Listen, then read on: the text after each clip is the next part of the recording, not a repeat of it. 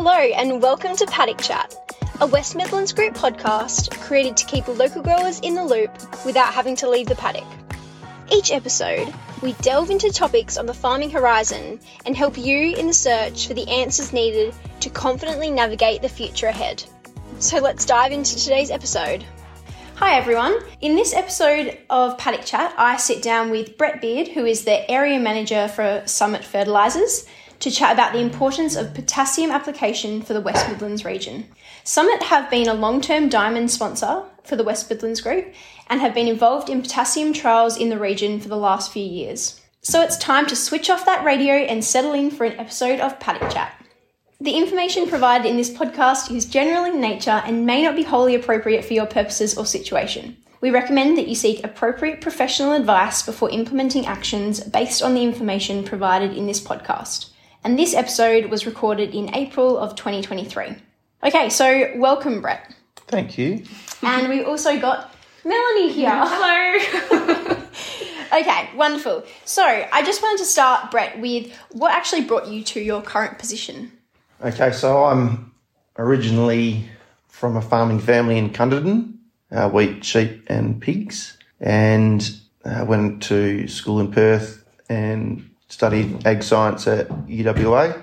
The farm wasn't big enough for me to go back, so I had to do something different. So I opted for the ag industry, and I worked with a merchandise firm as an agronomist for 7 years, and I was out east for most of that time, so I was looking to head west into the more medium to high rainfall, and Summit Fertilisers approached me with an offer, and here I am. So All right. that's the basic how I got to it.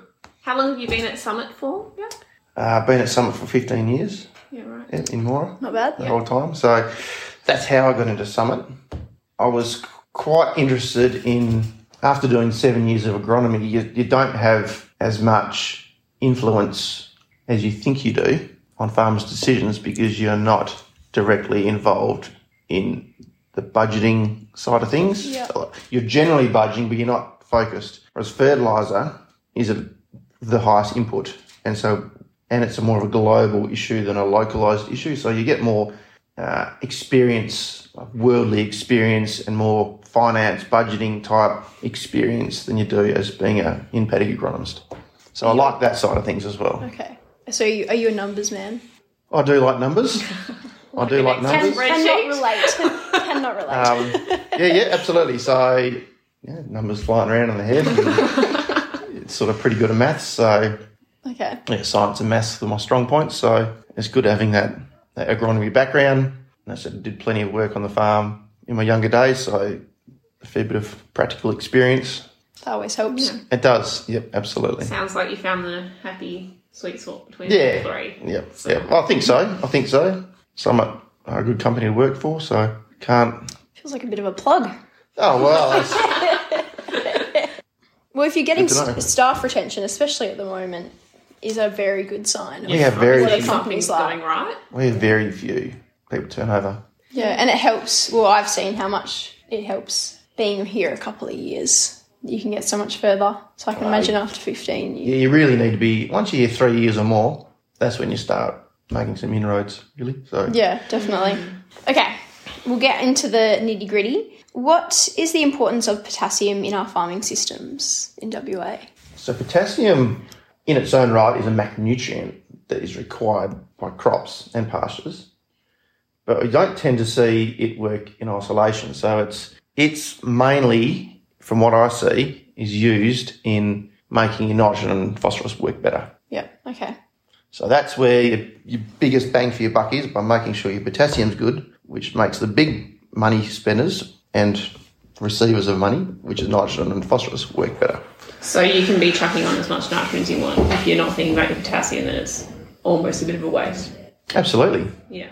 Absolutely. I mean, nitrogen is the biggest single thing a farmer can do to influence positive gross margin in season, but you need to make sure your potassium is right. You know, there's plenty of work and anecdotal evidence that potassium is good for frost, diseases, water efficiency within the plant. But you don't tend to see that as a yield at the end of the day.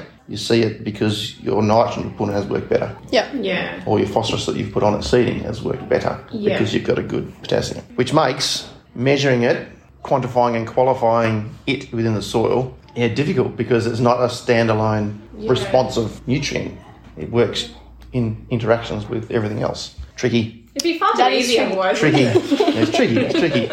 I mean, people have tried to make it simple. The labs have given you critical levels and plenty of departments over the years said you need this much potassium in the soil and you get this much yield response, but it absolutely does not work like that. And you get plenty of scenarios where you've got farmers who soil test values look fine and they're still getting those windrow effects from potassium on beautiful red soil types all the way down to your nice non-eating silver loams. But it's not consistent. You know, we're doing lots with our stubbles these days. We're not tilling as much, not working the ground as much, and a lot of the potassium was recycled via weathering or mechanical processing. We're not getting that. So you look at trials from probably pre-1995 and they show all these good responses and these good results, but the farming systems have changed. So they're just about how relevant are they is the question, I suppose. So how can producers determine whether their potassium levels are correct? Difficult. I mean, you've got rules of thumb and you know how much grains export. We think we know how much the stubbles export, but then it depends if you burn or you windrow or what you do with those stubbles, how far your header spreads, all that sort of stuff. You've got critical levels generated from many, many trials over the years, and we've got those to depth as well. So that's where you start, and then you look at yield potential and making sure you put enough nitrogen and phosphorus on. Summit has been involved with trials in the region for the last 5 years? More? Plenty? Since 1989. Okay. It's the past very many years. Very many years. What have been the main findings of those trials? Main findings with respect to potassium is that it is 100% season dependent.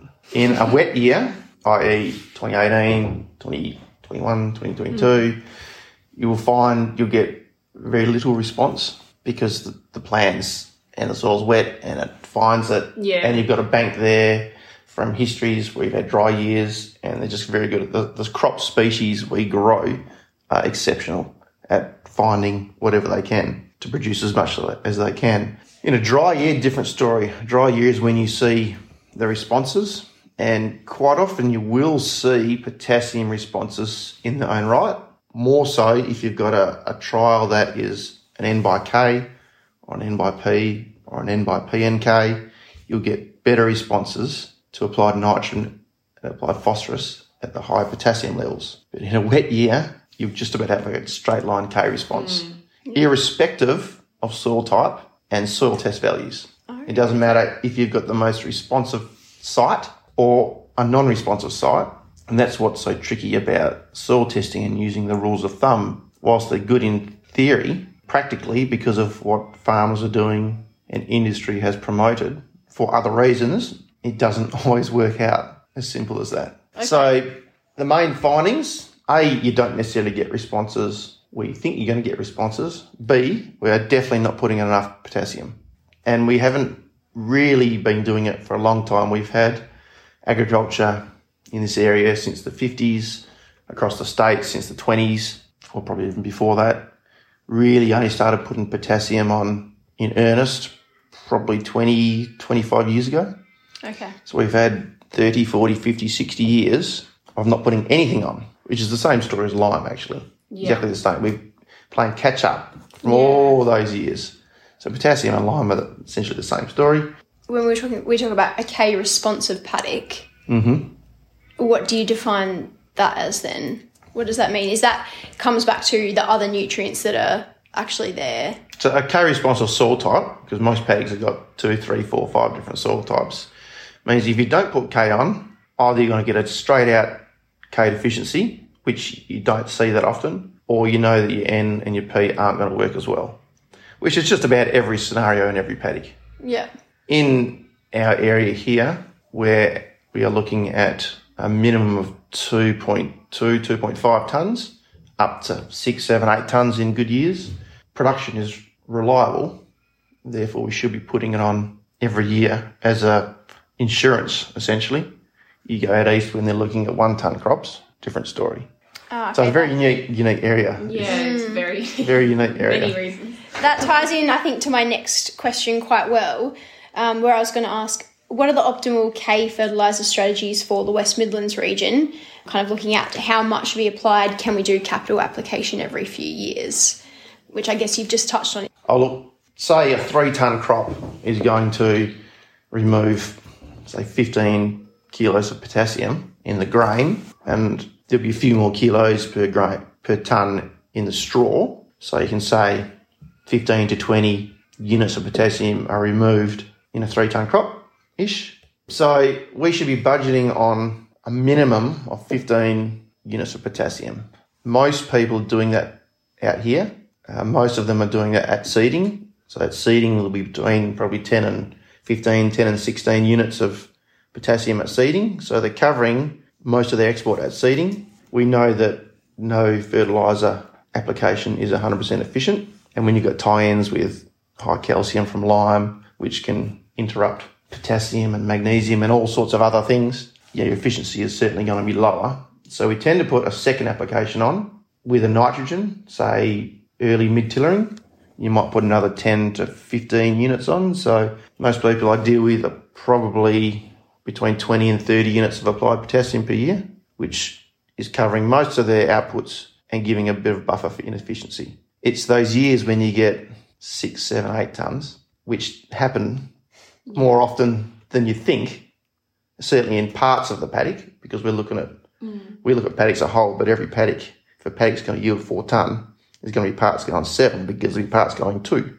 Yeah. So you've got parts of the paddock that need more, so you'll be draining those good parts on those big years. So we tend to use a capital application, say every 5 years would be good. Would be good, or It would be good. yeah. So not that.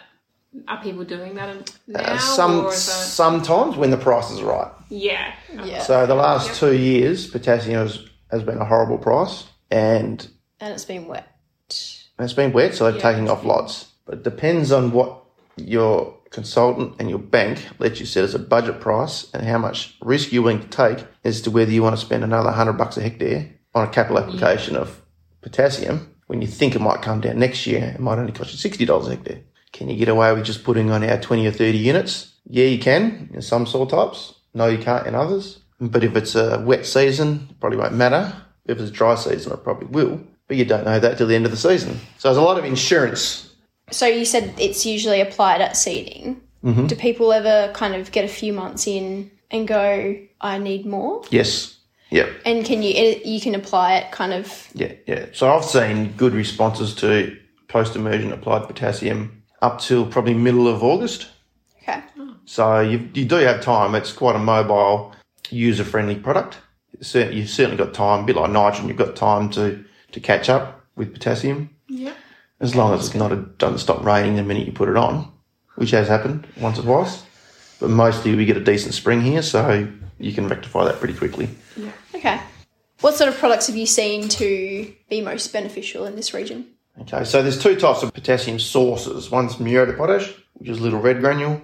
One is sulphate of potash, which is a little white to grey granule. Sulphate of potash is typically $200 to $300 a tonne more than muriate of potash for 41% K versus muriate, which is 50% K. So you're paying more to get less. It's not as salty, the sulphate of potash.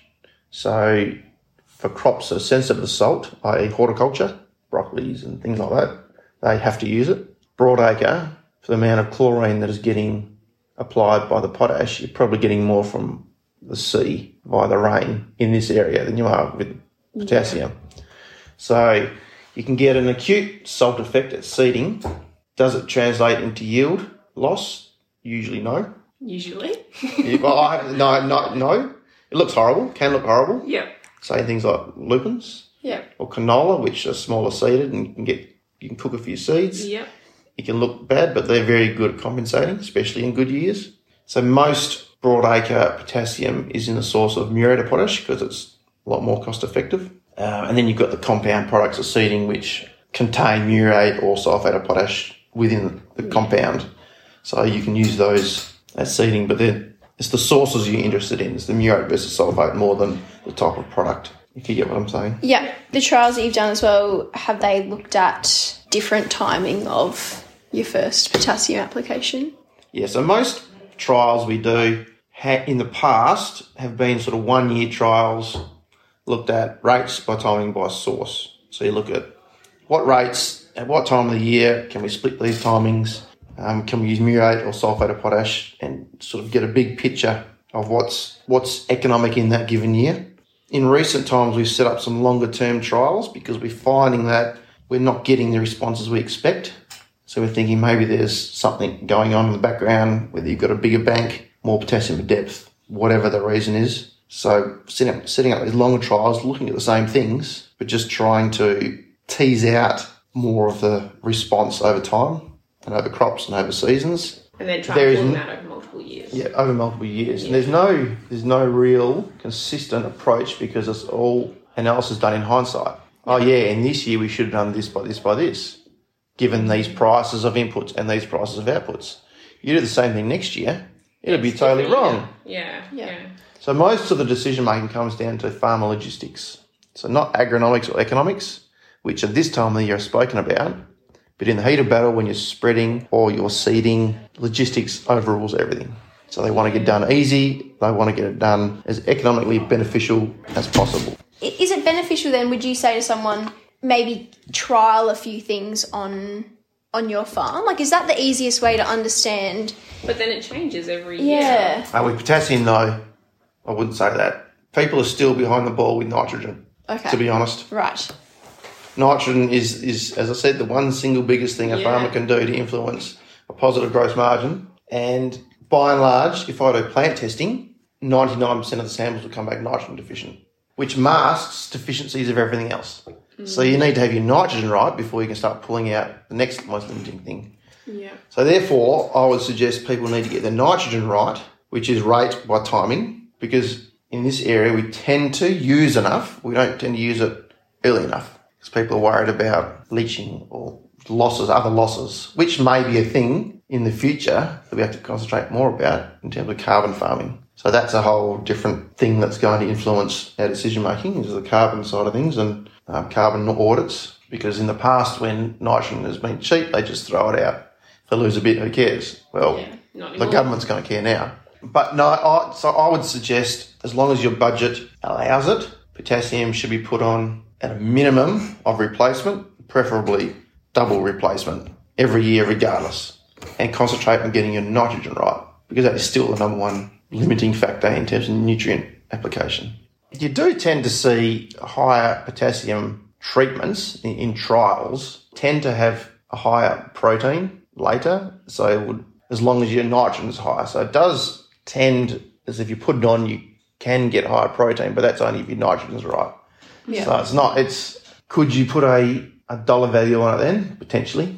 Is it helping you not get leaf rust when your next door neighbour didn't use any, is getting leaf rust first? Maybe, but that's only a time thing, because if he hasn't used anything, it's going to come to you eventually. It's still going to get you. Yeah.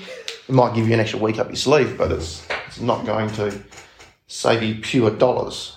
That's fair enough. Why isn't the rule of thumb around soil testing models accurate all of the time?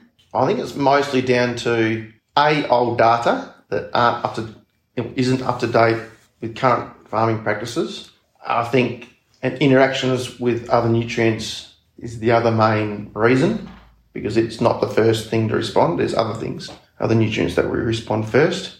There's a lot more potassium at depth, and model recommendations are only generated in the top 0 to 10. Whatever numbers are generated from deeper testing is sort of a gimme. You've got to work that out yourself as an advisor, but that's not right all the time either. There are 3 different ways of reporting potassium from soil testing, and we are looking at whether some of these other ways are more consistent, getting the model to generate a consistent in-paddock response. So we just sort of have this farming system that's changing so much, and then it's also really complex in the soil when we're talking about potassium interactions, and it just makes it that much harder for soil testing models to keep up. Is that sort of what you're saying? That's quite a good summary. Oh, that's good. Whoa. I think so. And because potassium is not number one. He's not the numero uno. He's not the one that's going Yeah, make the biggest to change. make the biggest change. Yeah, let's You focus. got a couple in front of that first. Yeah. What keeps you interested in agriculture?